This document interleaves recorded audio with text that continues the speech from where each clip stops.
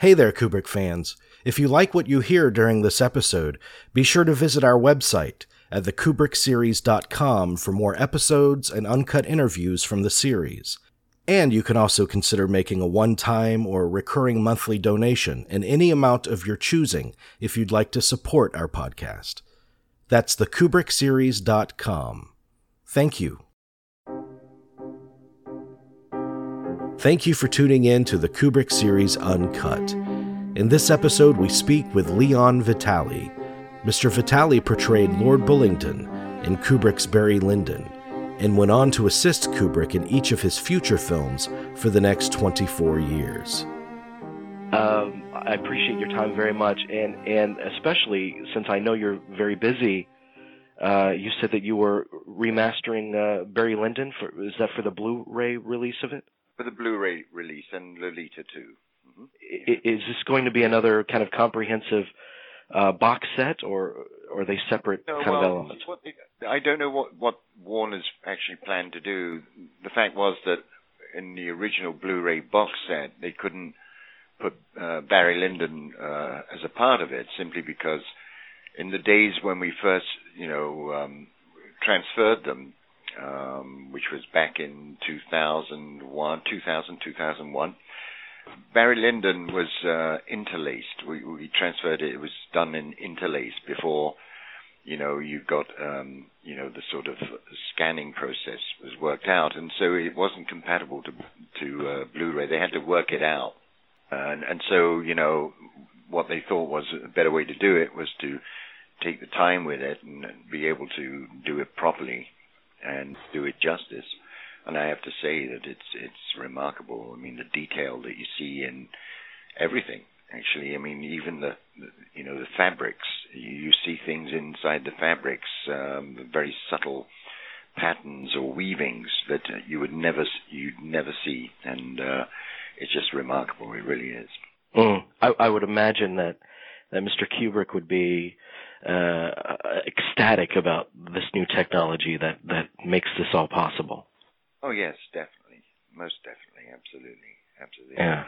And, from the old days when we did the first mastering, because Stanley didn't really get involved with the video until he understood that there was a viable market there, which wasn't until sort of approaching the end of the 80s, 87, 86. Mm-hmm. And that was when he realized that he should, it was open season, really. A lot of companies were, transferring and for Warner's, in those days. And it wasn't until they found, a real market that Stanley understood that, video was going to be as important as film, theatrical release on its own, Mm-hmm. So that's when he mastered every single one of his titles. And so we used a company called Modern Video, a wonderful company, wonderful people working there. Cynthia Little, who sadly is no longer with us, was the person who I sort of worked with over the phone. And then what they used to do is send the master, the 1-inch tapes to us in England, and then Stanley would time them there. And we timed them and sent back corrections, and they did a wonderful job. But of course it was, compared to today, it was a pretty primitive video, and that's it. Right. So Stanley was always looking forward to getting, the day when high def would be, the name of the game. It was something that he really would have loved it. He would have loved it. Tell me about your impressions during the process, because you're so intricately involved in preserving and continuing the legacy of Mr. Kubrick's work. Your process of viewing these films and going through them again, what is eye-opening about this new experience handling these two titles for you? Well, and also, all of them really, and it's been a kind of progressive thing, and it's not only to do with video really, it's to do also with the number of hours that you sat with Stanley. I sat with Stanley, into the early hours of the morning, actually meticulously timing each shot for each of his movies in the laboratory, and it kind of starts there. And then as we went on and, sat with him, and we went through the color timings, densities, and contrast ratios, it's all a part and parcel of the one frame, so to speak, to get it looking as good as it can be. And what I found was that when I started doing the first, not the very first one, because they kind of released the very first Kubrick collection in a hurry on the Tales of Eyes Wide Shut, and the public wasn't, and they let it be known they weren't particularly happy with it. So Warren Lieberfarb, who was then running Warner Home Video, just said, okay, we'll do it all over again. Now, Stanley had died by this time, so that's really what I did for, I think, 2.5 years. It was just started right back from scratch, repaired all the camera original negatives where we could, and then made new intermediates like into positive and into negatives. And we took those into positives and we transferred them so that we could actually start afresh with a much better definition, color time, density, contrast, everything for the Stanley Kubrick collection, as I think most people would have known it before this Blu-ray came along.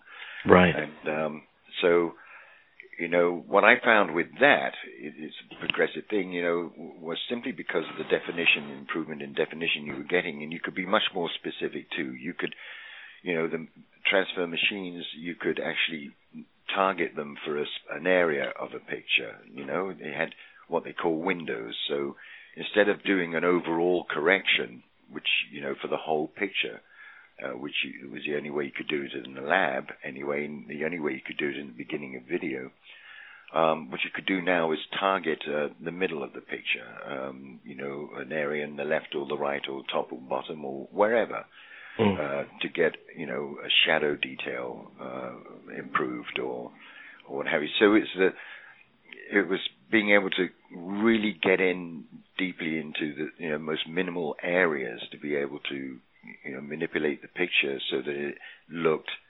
basically what I understood Stanley had wanted from all those years of timing with him from the laboratory.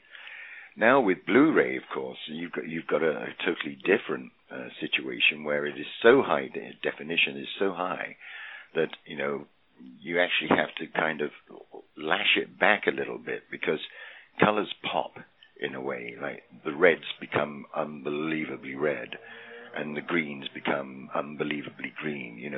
The primary colors will stick out, on just one transfer, Yeah. So what we're finding with the Blu-ray, although the definition is quite remarkable and fantastic, and it gets right into the shadows and reaches those dark areas where you would have had to have worked very hard to get them, just until just recently.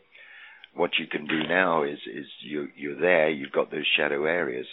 You can target each and every kind of layer. You can work with the grain. You can see how the grain is reacting. It's quite a fantastic tool.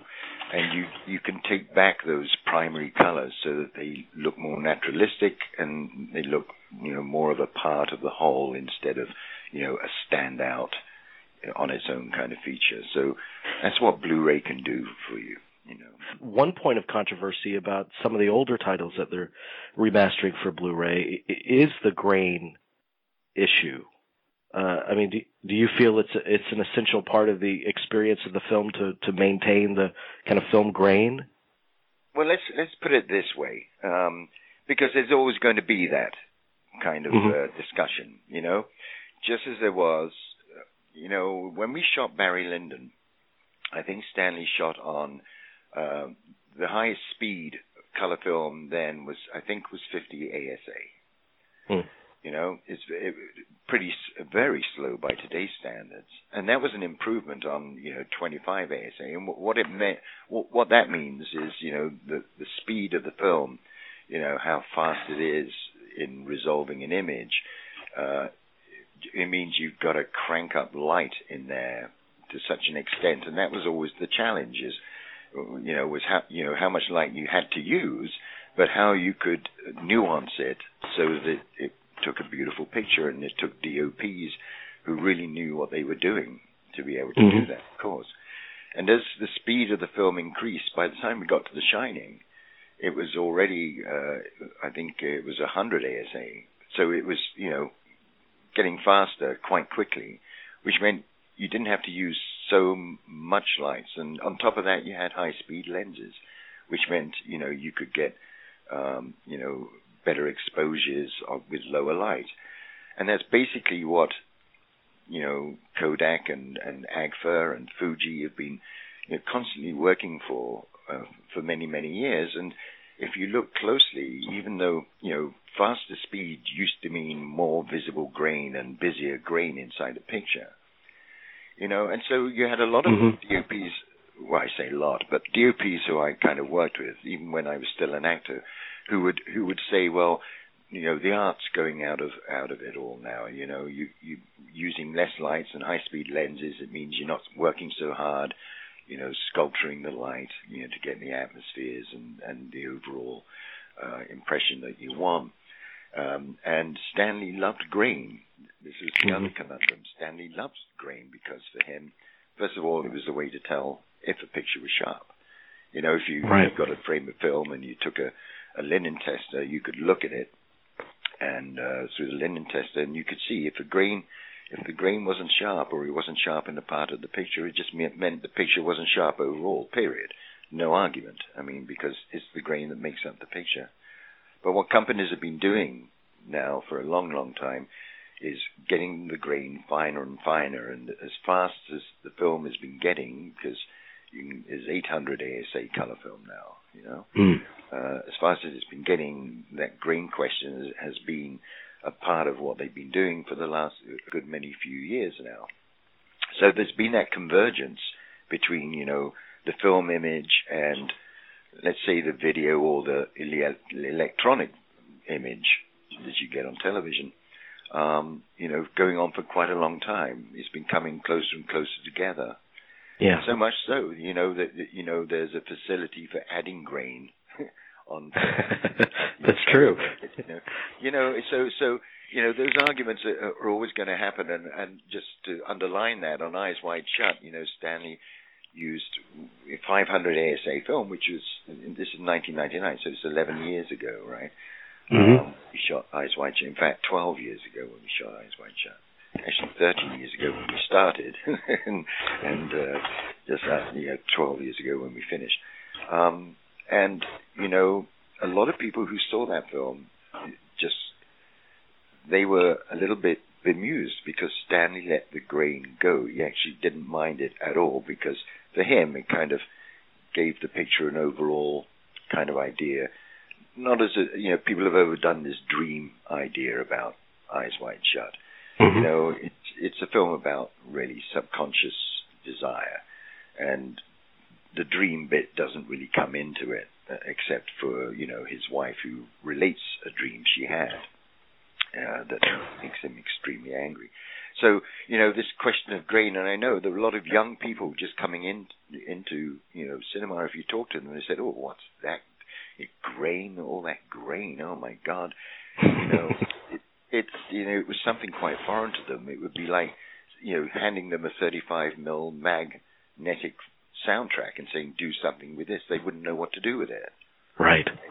It doesn't exist now, So Stanley would have been conscious of those changes. There were always things he didn't particularly like. He hates the 1:8:185 aspect ratio, because he always thought that's 20 to 25% of area that could be picture, which is a black line top and bottom. He hated it, but he understood that that was the way, because of the multiplexes. Unless you were going absolutely widescreen, that was the way everything was being shown. The option to show a film in 1:3, full screen, or 1:6:6 even, just weren't there anymore. And so he understood, the limitations of any advance, what it meant you couldn't do anymore, as much as what you could do now because of it. So, right. Those questions are always there. They're always there, and those arguments will always be there. And I think what electronic, media is doing now is trying to really, without, actually trying to shoot something so it looks like film, they're actually trying to soften it a little bit, a bit like digital sound, which can sound so cold, Yeah. A lot of bands and music, they record their original tracks the way they would have done before it goes to the digital process, just to keep some warmth inside that sound, Mm-hmm. That's so clinically clean, and you've got a little bit of atmosphere in there. Well, I think it's obviously just extremely valuable to have you supervising this whole process, because you work so closely with Mr. Kubrick, and you have the sense of what he wanted to have done with these films. So you're able to say, yes, we can do these things to the negative, to the print, but we shouldn't do them, because that's true too. And yeah. And then that was the battle when we re-released Clockwork Orange in England, for instance, in 2000. One of the problems we had was that cinemas no longer had 1:6:6 picture ratio. They didn't show anything. They didn't have the gates for them anymore in their projectors. Mm-hmm. So, what could you do? You had to go for the 1:8:5, and I have to say that, it did hurt the composition, because Danny was meticulous, having been a stills photographer, about his composition. And, it's these compensations or these deficiencies or what have you, you'll battle with them all forever. You just will. I mean, nothing will ever be a perfect format, and that's all there is to it. I want to talk about these films, obviously, starting with when you started with Mr. Kubrick on Barry Lyndon. You auditioned for him, and your part became kind of bigger in the process, didn't it, from its original conception? It did. And then let's start with the audition. Up in those days, and we're talking, the 70s. Every audition that one ever went to as an actor, it was usually you met a director or a producer or both, and you took a 10:8 photo and a CV or a resume, as you call it. Mm-hmm. And you sat with them for like 2 minutes, and they took a look at your picture, and they took a look at your resume, and that was your meeting, And what Stanley did, and so you always dreaded them, because, what were you doing? Are you trying to get on with them? Are you trying to be, and they probably had an idea of what they were looking for in the first place. But what Stanley did was he wasn't present at any of the auditions. He had a casting director, and he was the first one, as far as I know, in the UK anyway, that used video as an audition tool. And he would send out, he mailed the dialogue to anybody who's coming in for an audition a day to 2 days before with an instruction to learn it. And then you came in and you were videoed doing the scene that had been given for you to do, which was the biggest, most wonderful release and relief, so far as I was concerned as an actor, because he wasn't there. There was no one to try to impress in any other way but show what you can do as an actor. And that was all there was to it. And I got a call back, and then I got the role. And there was really one dialogue scene and a couple of peripheral, maybe 1 or 2 line scenes in it. And my schedule was 13 days over 8 weeks, and it ended up with many, many scenes, and I ended up there for 8.5 months. Wow. which was absolute bliss and heaven. I bet. For me, I can tell you that. Especially, the costumes, the wardrobes, the atmospheres that were being created. You were filming in all these stately homes which had been there, during the period. So you just, for the longer you stayed, the more you felt a part and part of that, whole feeling and that whole atmosphere. So, I was going to ask about that because as an actor, particularly on a project like Barry Lyndon, when you're dealing with those just the grand locations and you're shooting a large portion by candlelight and you're you must have been so immersed in that world that just was infused in the marrow of your performance just naturally, I would think. Well, immersed is the right word. That's the perfect word to use. That's exactly how I felt. I can only talk about myself, I was as an actor then, that's exactly what it gave you, an immersion in the whole thing.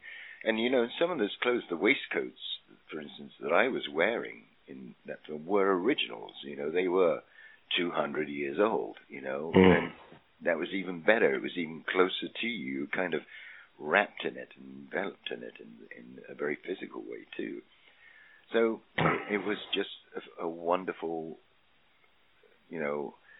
time just absolutely meant nothing, of course, because you were so often doing night scenes, or evening scenes, for a whole day, over 2 days.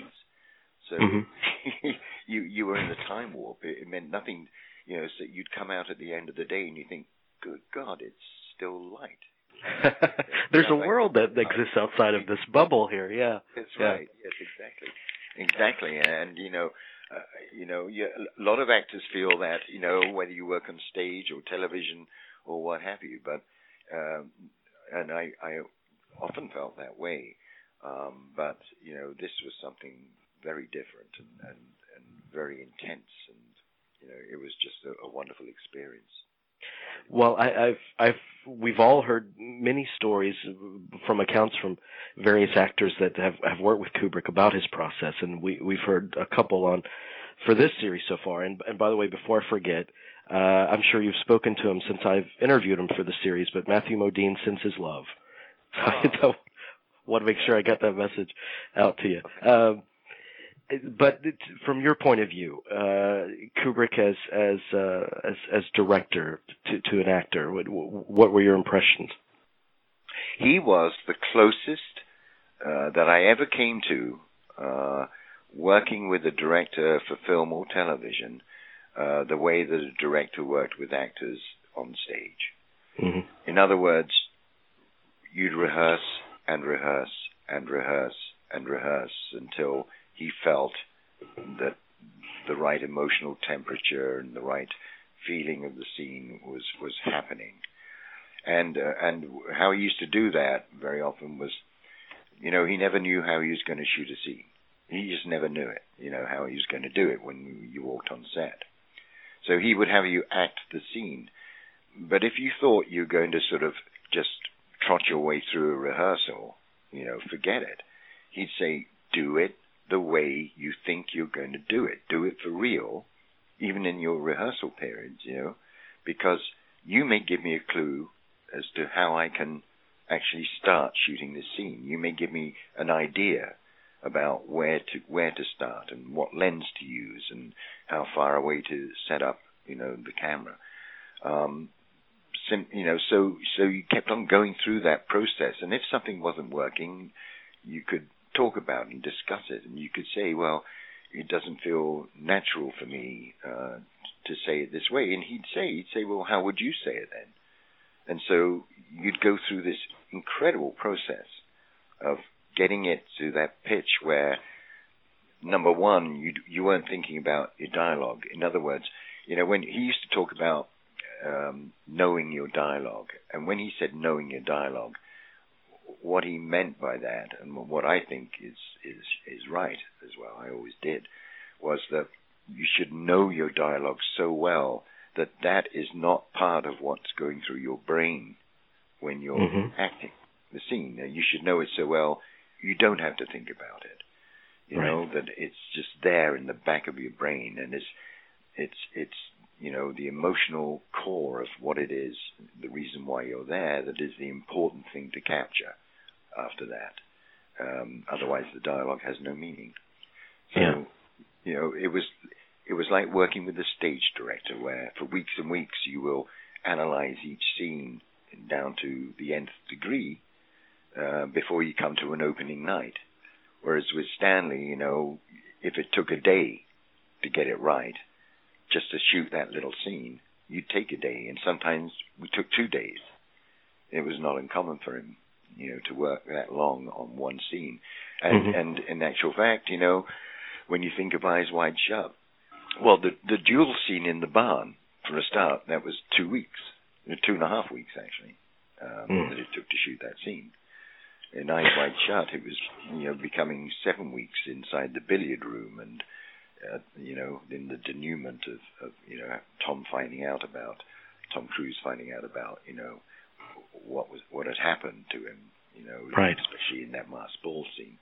And it meant nothing for Stanley to just keep doing it until he felt something interesting was happening that enhanced the thrust of the story, and it was as simple as that.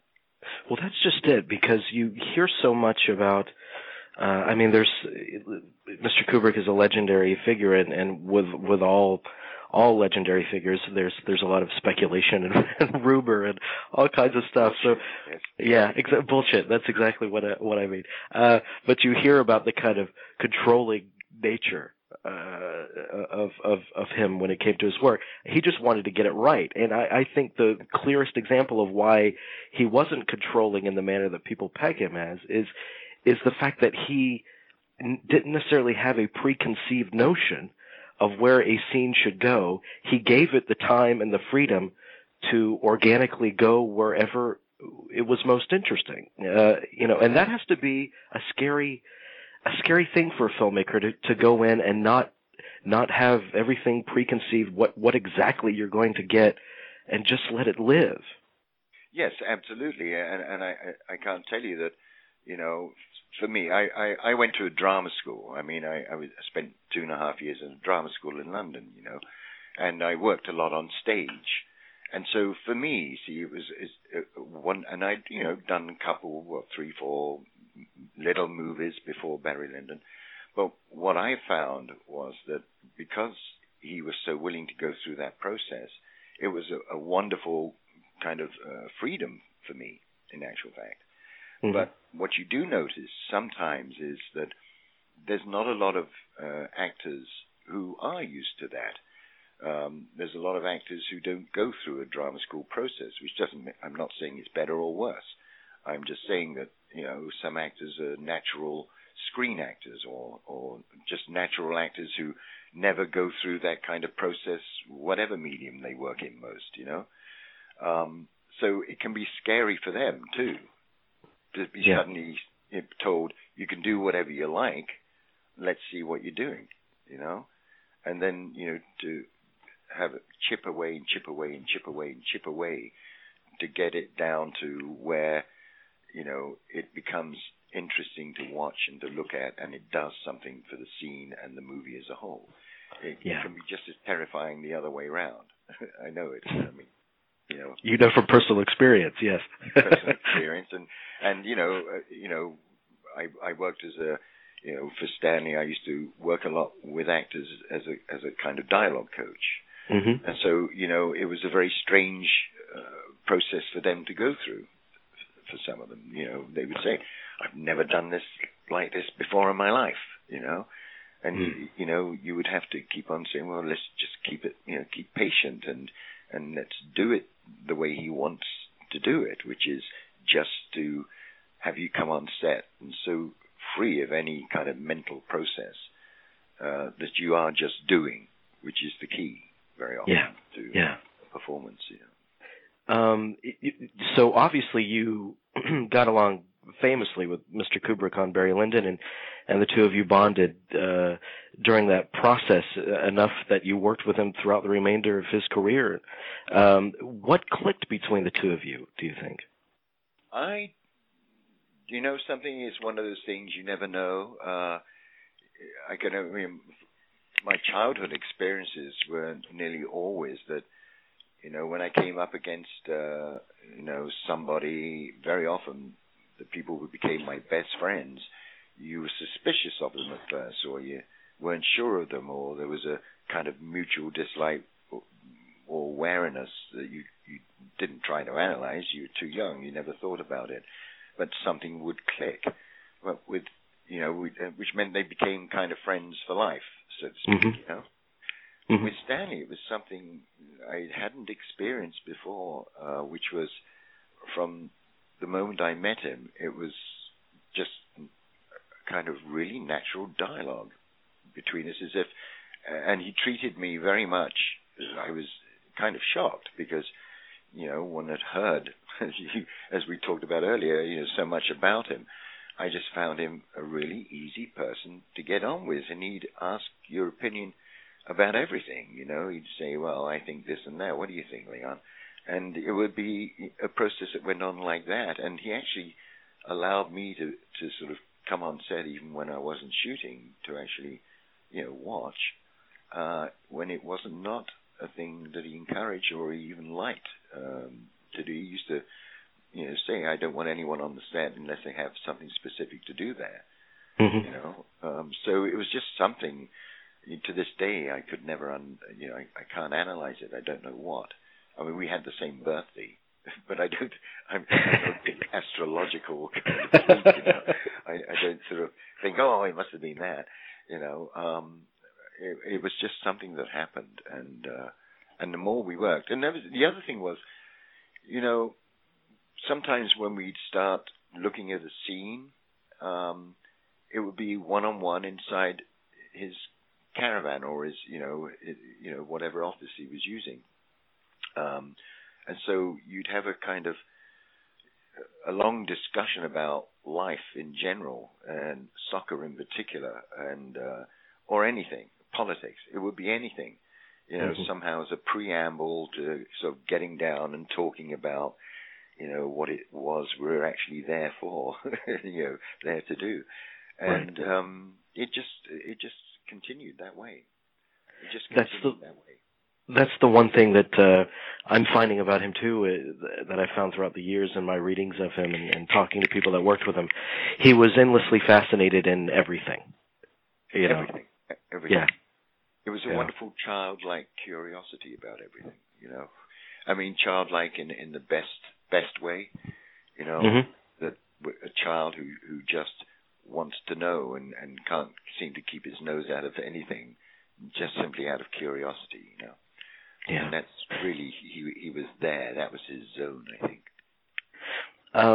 The Shining. Now, one of your main tasks on The Shining was to find the young Danny, and I understand that was an exhaustive search.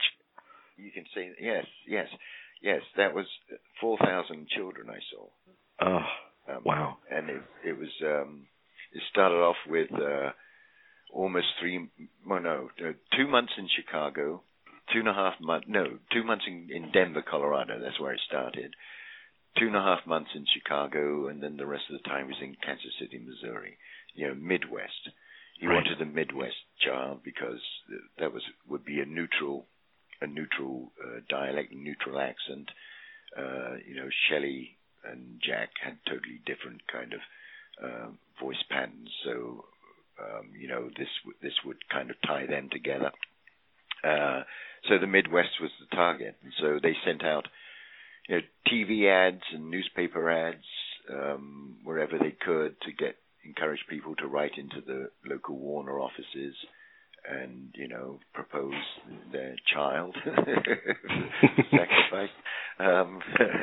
And there were 4,000 children to look at and interview, and probably I'd say about 500 of those I kind of video tested or got back for some kind of exercise.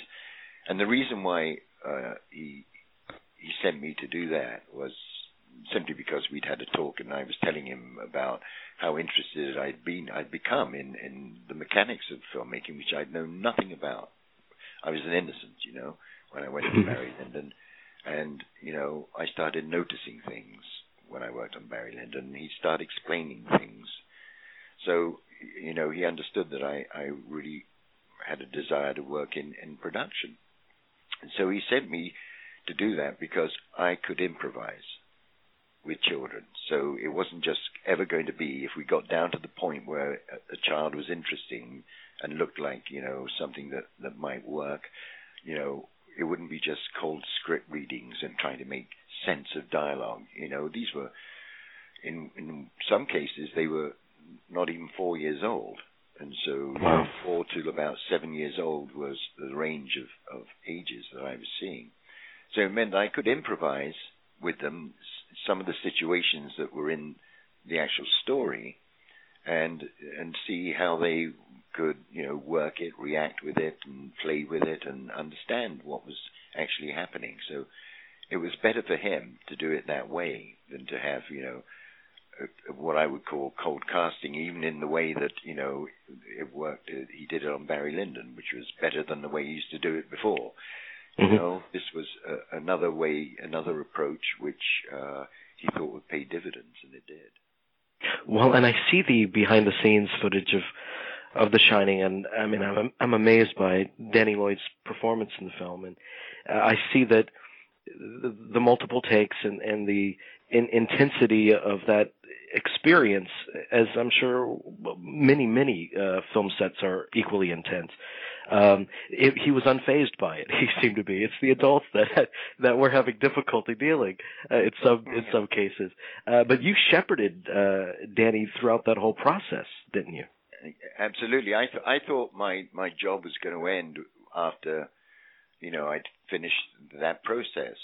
But he just called me and said, I don't know what you think you're doing, when this is finished, but you're coming to England because I'm going to need you to be with Danny and stay with Danny and coach with Danny. And from there, he kind of, whenever Danny wasn't a part of any, period of shooting, he'd have me working with the DP or have me looking for, casting for the small peripheral roles, nothing important, but the smaller peripheral roles. Mm-hmm. He had me doing dozens of different jobs, coaching, other actors like Scatman, for instance, and working with them. So, it was a really, just a fantastic experience to sort of start working in areas I'd never worked in before. But with Danny, of course, he had wonderful parents, absolutely fantastic parents, who, as hard as it got, remember for them, it was 15 months from when they left their home in Peoria to when they got back there finally. There were those little times when, it was like, God, how long is it going to go on? And I quite understandably. And, but, 99% of the time, they were just wonderful. And they never forced themselves, to be, they understood when we said it's better that you're not on set, for instance, because if you're on set and he knows it, he'll always be referring to you in some way. Mm-hmm. His mind may not be focused the way we need it. So they were great. They were fantastic. And they took it in turns to bring in, when we got them to the studio, they took it in turns to, they'd be sitting in their dressing room, in Dan's dressing room all day, or taking a walk around the studios or doing anything not to get bored, I'm sure. And there were days when Danny was on standby but never really called. So it was days that they had to stay at home in case he was. Mm-hmm. So, that was all part and parcel of it. And I became, a part of that world, of their world, too, And I would work with Danny and keep working with him in an improvising all these scenes in any kind of period of the day when we were together in the dressing room. So there'd be a constant kind of flow in his life. It wasn't sort of, here we go, shooting today, and then, for several days, nothing. He'd always be a part of it, So, and he had a fantastic older brother, too, who made a difference to it all as well. He's remarkable in that movie. I have one more question about his work with actors, and it's kind of elucidated in that making of The Shining that we're all privy to.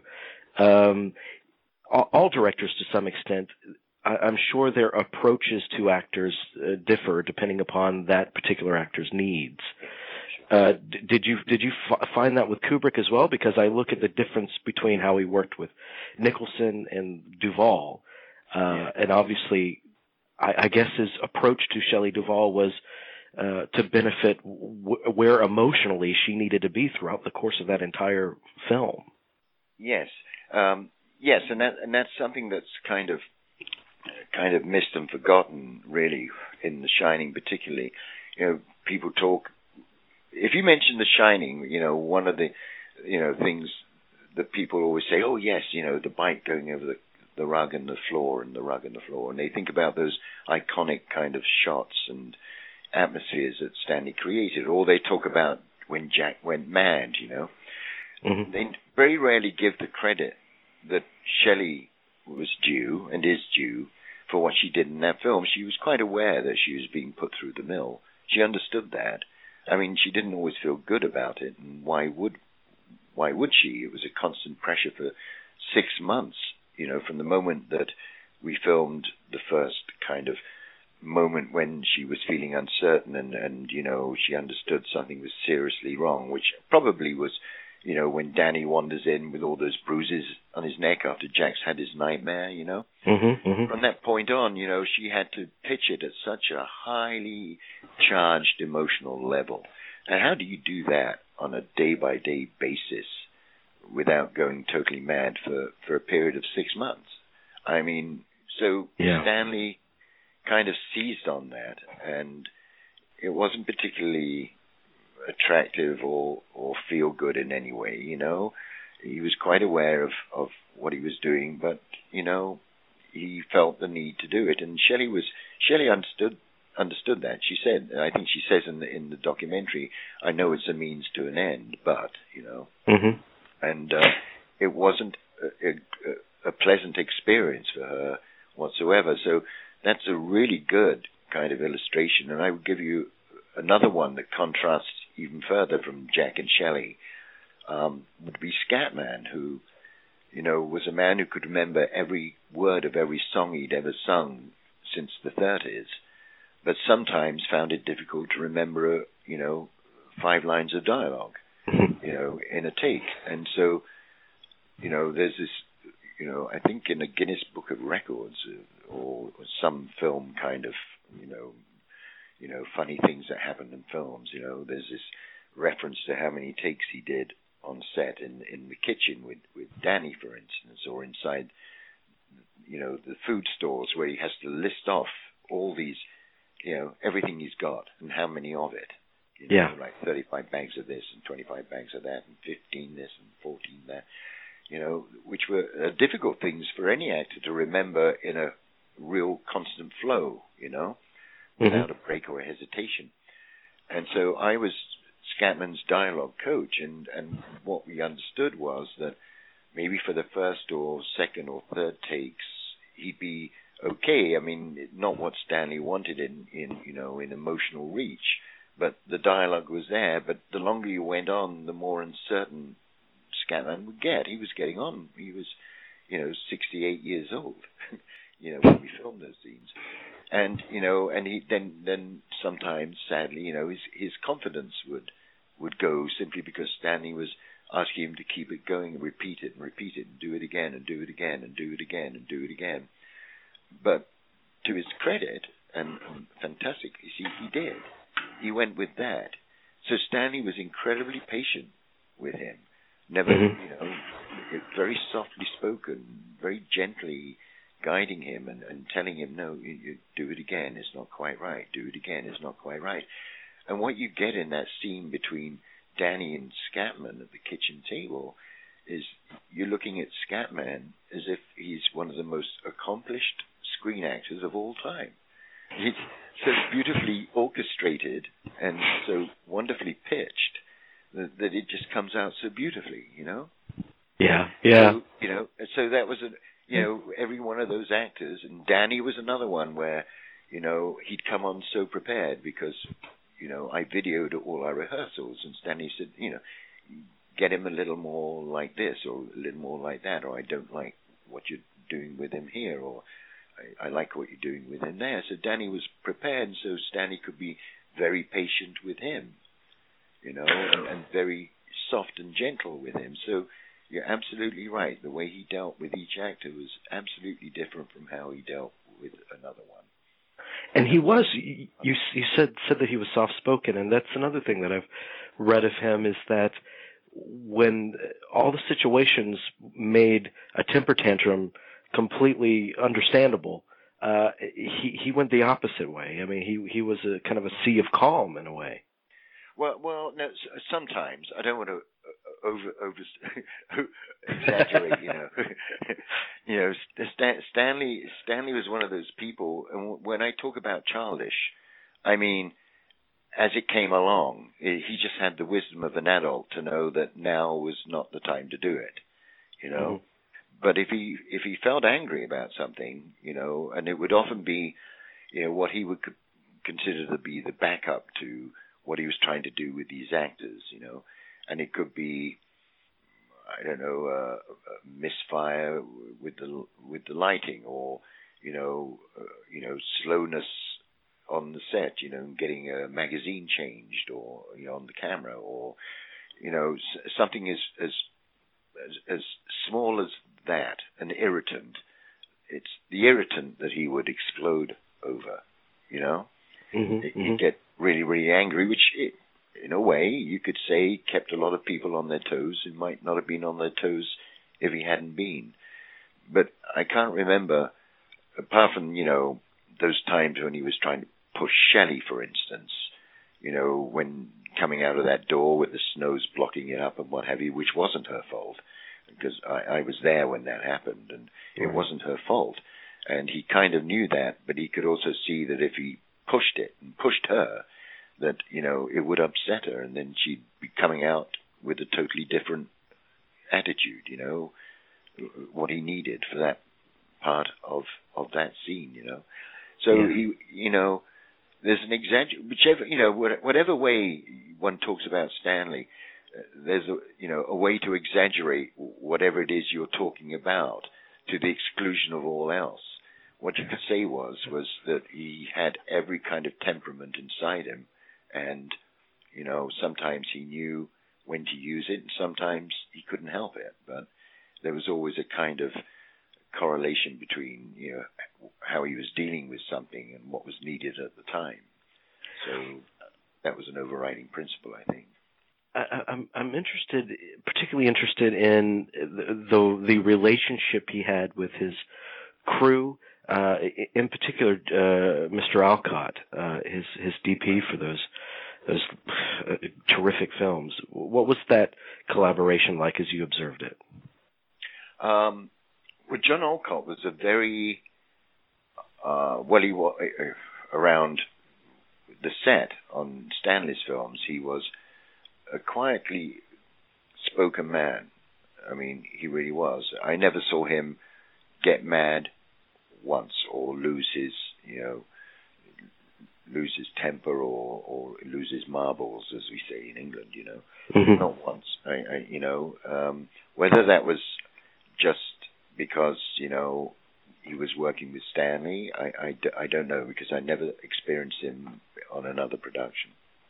But what I can say about observing him with Stanley was that Stanley had a deep respect for his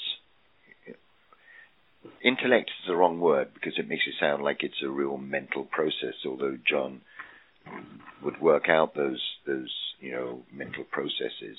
Lighting has a lot to do with calculation, of course it does, in all its forms, and Stanley had a lot of respect for that, and he had a lot of respect for the fact that John was very even-tempered and calm when we were setting up, and sometimes, we'd get as far as starting to shoot a scene after maybe a day or 2 days of lighting tests and rigging and God knows what, and Stanley would just say, "This doesn't look right," and start again from scratch, and John, there wasn't a flicker of anything that crossed his face. It was just, okay, then we're starting again. And it was John also who came up with this design for what Arriflex produced, which was a tube that you could fit any lens to the end of.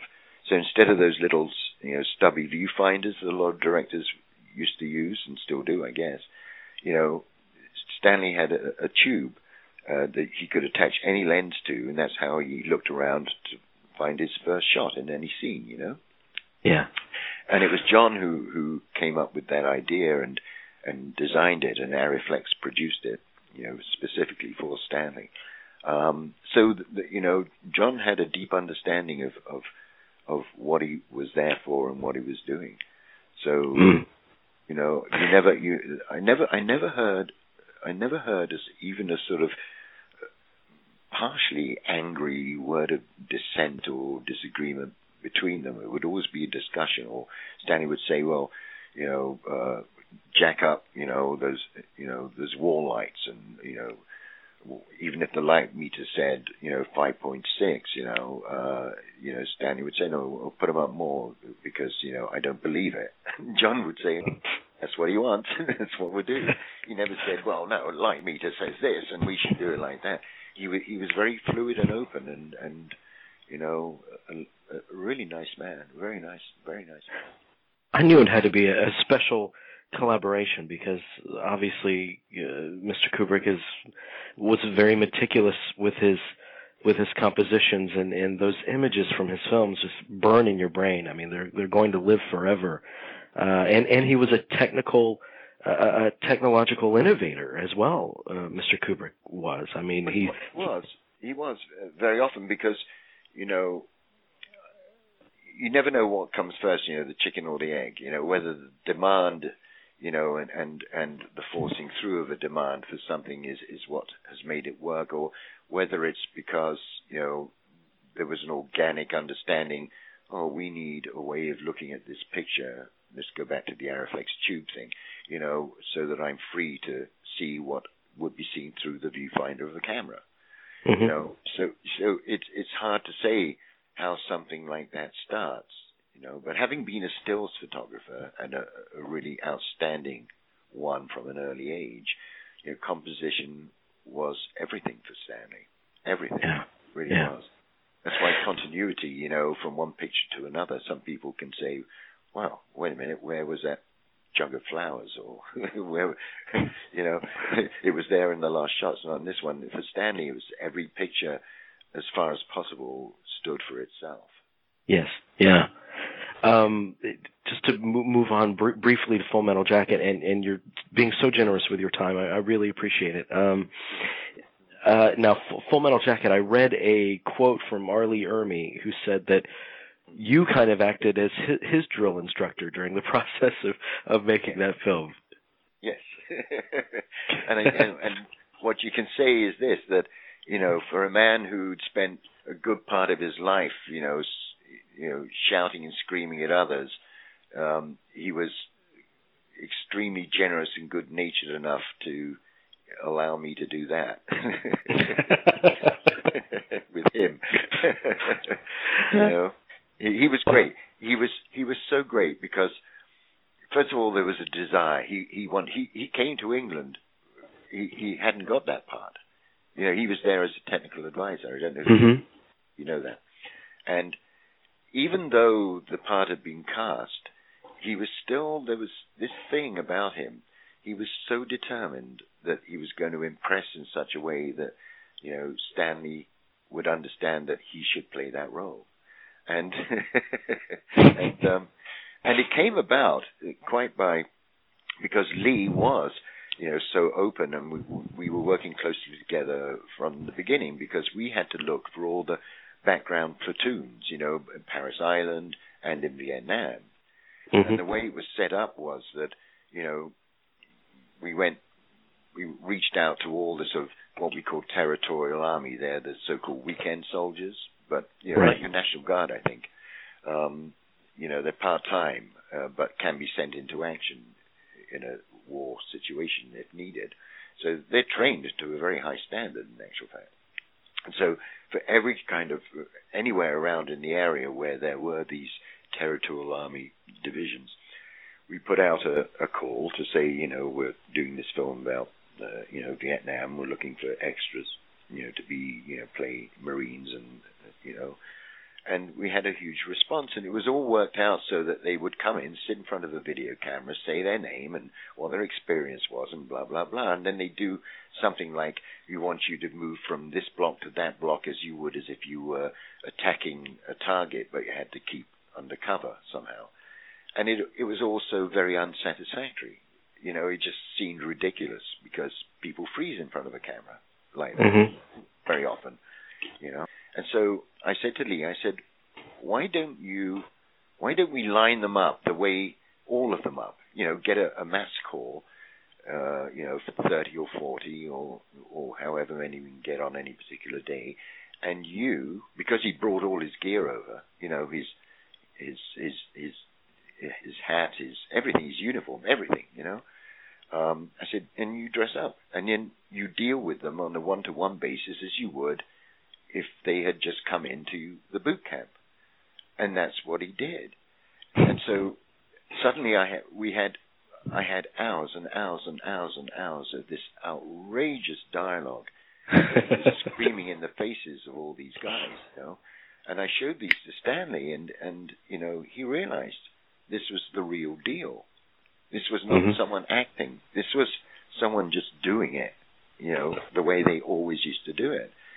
And so we distilled, in the end, all the dialogue down from Lee, you know, the Lee Ermey videotapes, and there was something like 800 pages of it.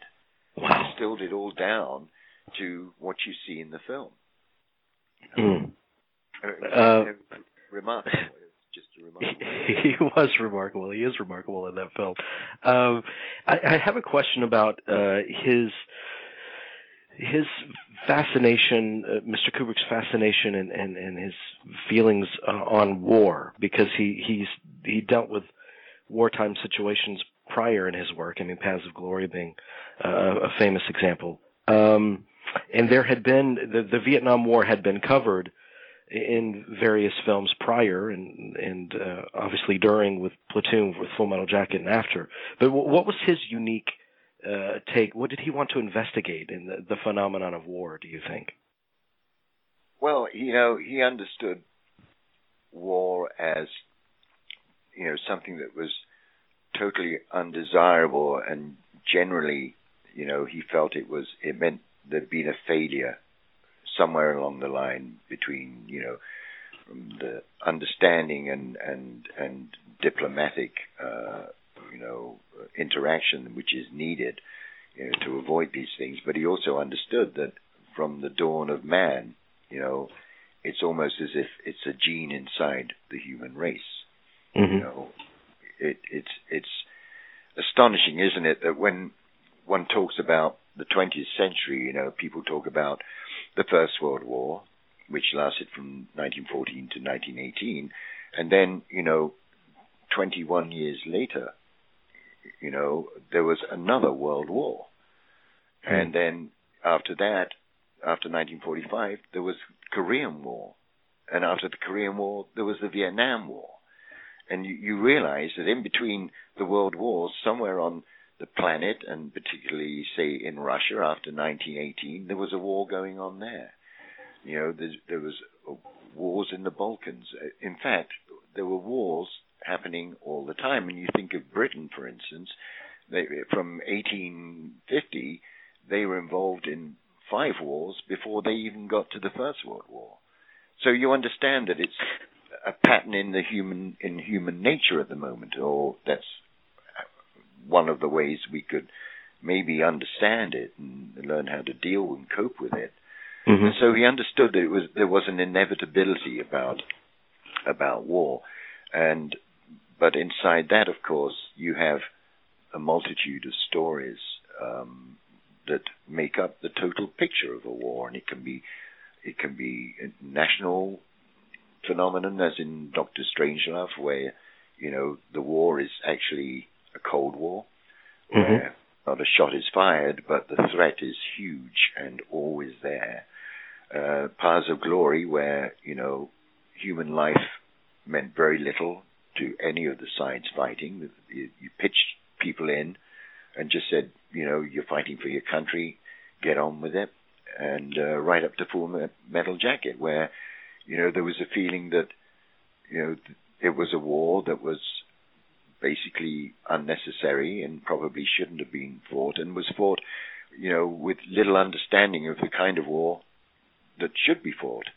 The people who got it right, of course, were the North Vietnamese, who understood they'd been fighting in the field for 20 years, for God's sake, before the Americans came along. And, it wasn't thought out, and it wasn't understood. So, inside the phenomenon of war and man's, preoccupation with it, there are all these angles and ideas and stories and philosophies and God knows what.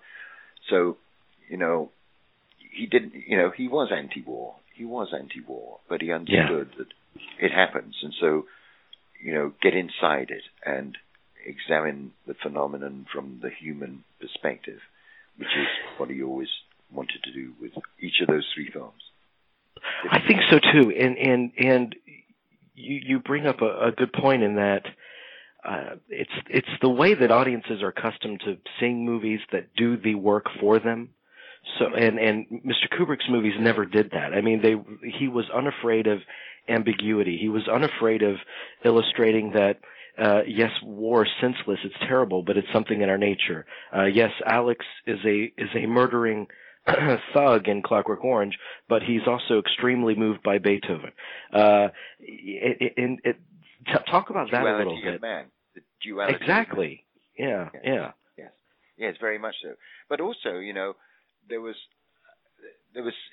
something which I've really come home to me, was that in the period where Full Metal Jacket and Platoon were released, there was Hamburger Hill, there were other Vietnam wars about Vietnam, films about Vietnam War, and another one was I think Coming Home, Born on the 4th of July. All these films were made in and around that period. And if you notice that it was quite a while after the end of the Vietnam War when these films were made, and when they were, because they'd made films about the Vietnam War before, but they hadn't been particularly successful. And I think there was a lesson there, which maybe the film industry hadn't really learned, was when you look at every film that's been made about the Iraq War, it hasn't been a particularly successful mission for the film companies. Yeah. It's too close. Yeah, there's not enough distance. Exactly. Yeah. Not enough distance, you see, and that's the only way. And even Full Metal Jacket, I can tell you that in the Midwest, there were a lot of local papers and local critics who really did not like that film, and Stanley couldn't really understand it. And I tried to explain to him that in those communities, they would have known many, many, many of the kids, who had been killed and lost in action or had come home traumatized, and they would have had a great effect on their community. So when you finish a film with a bunch of soldiers singing the Mickey Mouse song, which is what the Vietnam War was known as for many people, the Mickey Mouse War, it's going to offend some people deeply. Yeah. Deeply, because they have personal loss because of it, Yeah. And it was something he hadn't really thought about, but it's true. I mean, I'm convinced that that's the reason why it was more frostily received, in the mid-states, Colorado and those kind of places, and East or West Coast or wherever else, I think you're right. I think it was too fresh for a lot of people. Yeah. Yeah, but it's really, it was his most successful film. That's the other irony. Eyes Wide Shut is one of my all-time favorite films, and it's one of those that I go back to every year. It moves me so much. And you tell me about your participation in that project. I know that you ended up performing in various roles, particularly at the masked ball as Right. Red Cloak and a couple of the other figures there. But tell me about your involvement in the whole process. We started by the time we started Eyes Wide Shut, I was already working with laboratories and telecine and actively all that kind of stuff, and a lot of other stuff too. I mean, I worked on all his films, basically. From Powers of Glory, even in Killer's Kiss. Because I was working with the labs on all those films. They were always being released, always being put on video, being released, and there were always subtitle translations that had to be checked and subtitle timings. I mean, so I was deep into working with Stanley, And with Eyes Wide Shut, we started with a blanket call. Well, first of all, Stanley,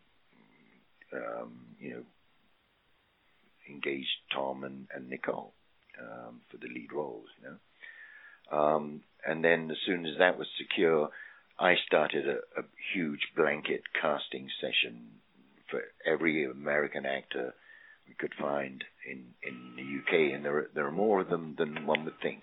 There really are a lot of American actors who live in London, because there's quite a big market for particularly voiceover stuff there, and but more and more Americans, as you're seeing here in America, actually more and more British being seen on, your normal run of television. You're hearing more and more English accents doing voiceover for commercial advertisements. So it was a huge casting process. It really, really was. And a difficult one, because none of the peripheral, when I say peripheral roles, I mean anything outside Tom, Nicole, Todd Field, basically everything else were like one shot, one scene or two scene meetings, on Tom's travels through, his mental world. Yeah. So there were, the casting, I can tell you, started 6 months, 7 months before we actually even got to shooting. But it didn't end until we actually finished shooting, because it just became kind of unmanageable with everything else that had to be done. And the biggest challenge was actually finding, the girls to be in that masked ball scene. Right. And up there again, you see, we're into thousands. I mean, 4,000 sounds like a magic number, but it was well up in that area by the time I found all those girls, and and once again, when I was casting, I would have to act the scene, with them. So for any role that came in, like the hotel receptionist, I had to know the dialogue just as well as they did, so I could act it with them on the auditions, So, I was still working. Stanley used to give me notes as an actor. I was never on camera. I was always just behind it, to one side for their eye line. But he sometimes used to ring me in the morning and say, Gene, your acting was terrible last night. It was just awful. And I'd say, well, Stanley, this is like the 40th time, I've done this particular role, this particular, bit.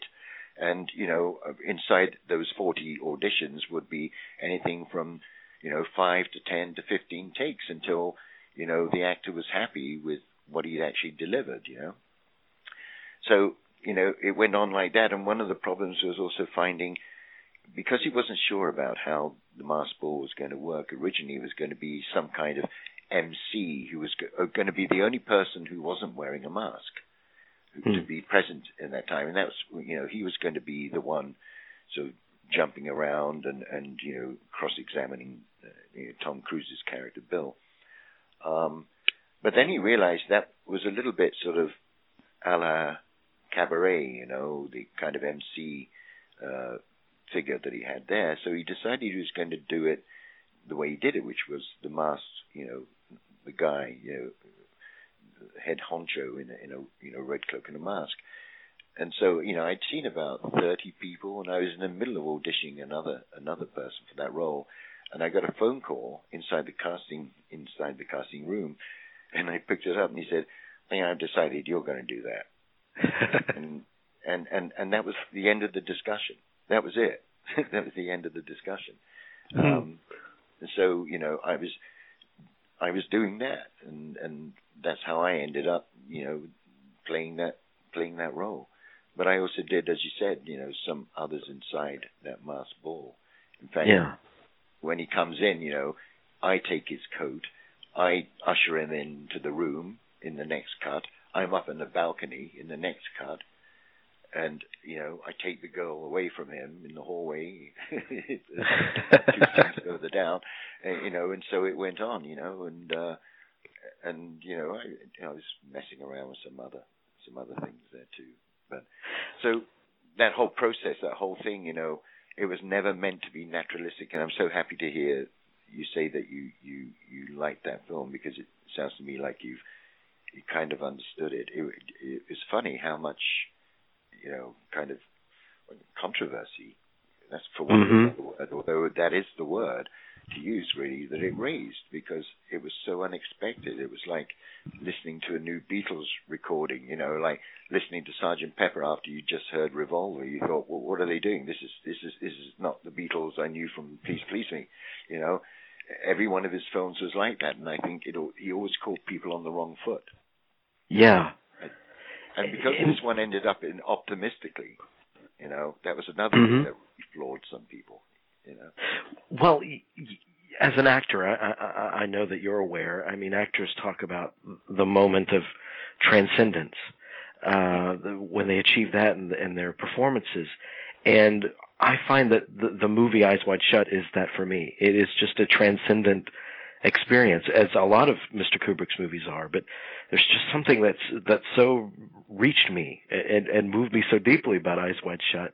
And I wanted to ask about it seems like a unique experience, particularly between Tom Cruise and Nicole Kidman and his working with them, because the movie is about intimacy and right. what happens in your mind when that intimacy is shaken a bit. And so I would imagine that he was very intimately involved with the two of them during this entire process. Very much so. And, he nearly always, when they were rehearsing, before they shot any particular scene, not just with them, that was actually a normal sort of operation for him, emptied the set, just him and Tom and Nicole. That was all, and to keep working it through. And another thing which also applied to all the movies that I worked with him on, anyway, from Barry Lyndon onwards, was that the script never stood still. It never stood still. There was always, so far as he was concerned, a rewrite. In fact, in that documentary of The Shining, Jack Nicholson's, when he's sitting with Stanley and Stanley's parents, and Jack says, oh yeah, we're getting these changes all the time. They're all color-coded, pink, green, or what have you. And any one day you can have all these color pages coming at you because Stanley's just done another rewrite. And he said, and the trouble was, by the end of the day, you couldn't remember what color you started on. And it was absolutely true. And he carried that process right through to the editing as well. It was, the film was always developing and changing, rather like a huge sort of organic kind of creature. It was a living thing, yeah. It was a living thing. It never stood still. It was always, he'd cut. It didn't matter how in love he was with a sequence or a line that somebody said and the way they said it. If it didn't fit, or if it was irrelevant in some way, it went.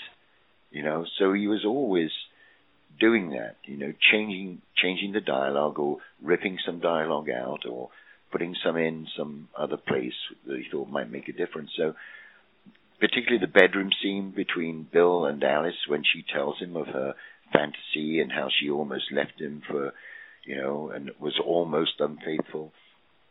That was a piece of living, changing, developing, organic work, So, I think, and there again, you see, I don't think either of them had ever worked in that way with a film director before. but they were so open for it, and I never heard a word of complaint. I never heard there was, I don't think, any tantrums at all. Right. They just laid themselves open for it and gave themselves to Stanley and what he wanted out of them, It's such a hypnotic movie. I'm insane about that film. And he was too, wasn't he? I mean, I heard it was said that he felt it was his favorite film among his own. Yeah. But I think, I think artists, which is what Stanley was, I think they generally will think that, because for them, they're always on the road, to doing something different or to advance some feeling or thought that they've wanted to express, and now's the time to do that. I think that's very much their modus operandi, Mm-hmm. And I think a lot of artists do feel that for him, it was a very different film, but all his films were very, very different. And yeah, I think, that's why for him, he was very crushed, with the negative reviews that came with Barry Lyndon, for instance. It really hurt him for many, many, many, many years. And it was only when the BBC did a series, of his films, all the way from Lolita right through to Full Metal Jacket at that time. And Barry Lyndon got 5 stars in this, film critique section of the paper, and said that for them that was the true Odyssey. That was his true masterpiece. And it was the first time I'd ever seen him. He came bouncing to my office when he read that. He said, "It is a good film, isn't it? It is a good film." I said, "Yes, Danny, we've been telling you that for years." But he was so hurt by it, he really was. And so, I think I'm glad, when I say I'm glad that he wasn't around to read some of the negative reviews that came with Eyes Wide Shut. I don't mean that I'm glad he was dead. I mean, it would have hurt him. It would have hurt him again, because for him, every film he made was like his best work, because he brought so much more understanding for each piece of work that he did, which might not have been there before. Well, that time he learned from the previous, something he'd learned from the previous exercise, Yeah. Well, time is very valuable, and as you just said about Barry Lyndon, it took a while for people to catch up to it. Yeah. To discover what he was doing.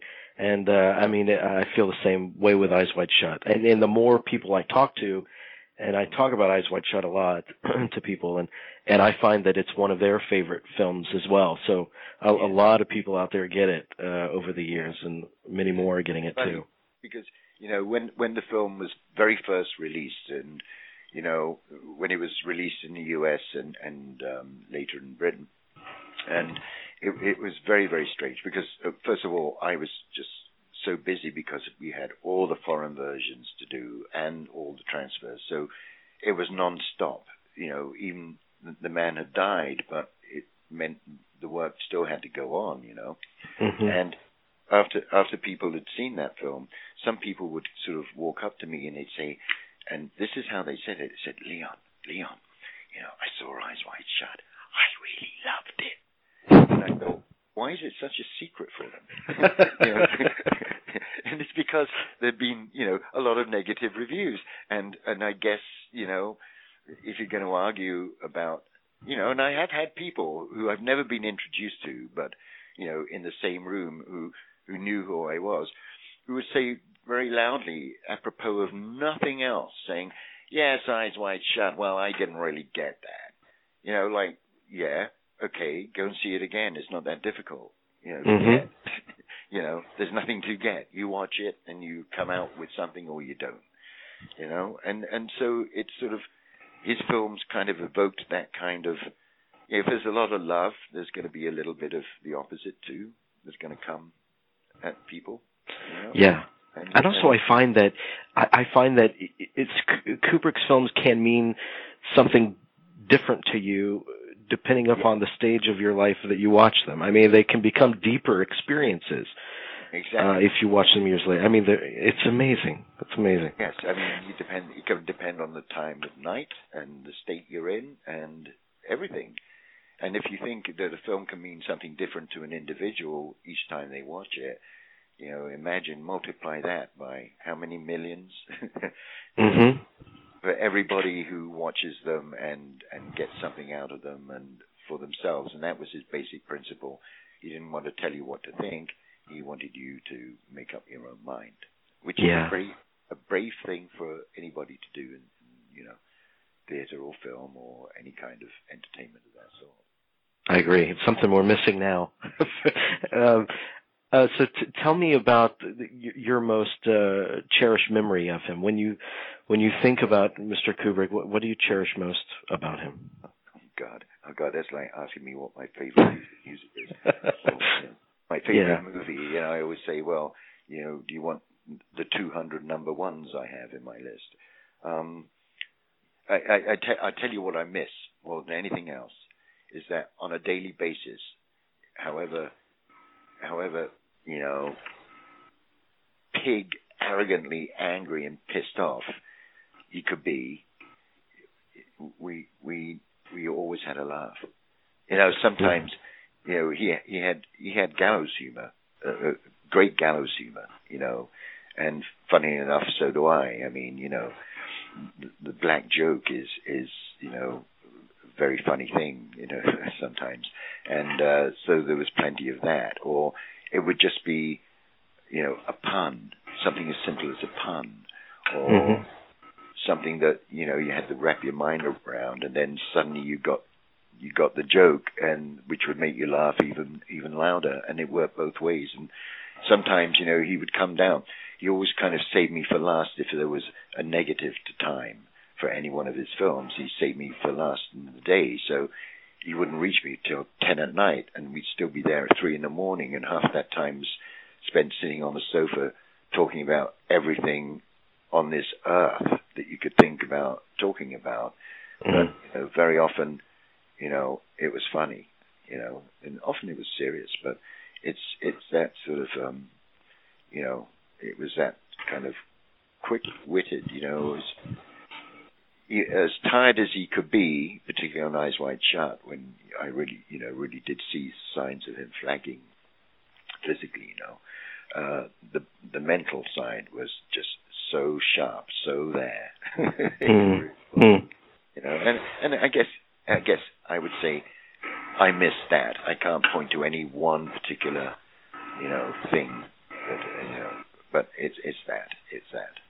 Which, as I said before, all of it came out of a curiosity, questioning and hearing a simple statement, for instance, like there was a British soldier, who'd been arrested because he'd been a mercenary, and in the Congo, and he'd actually, been held personally responsible for, the unnecessary killing of a family, actually.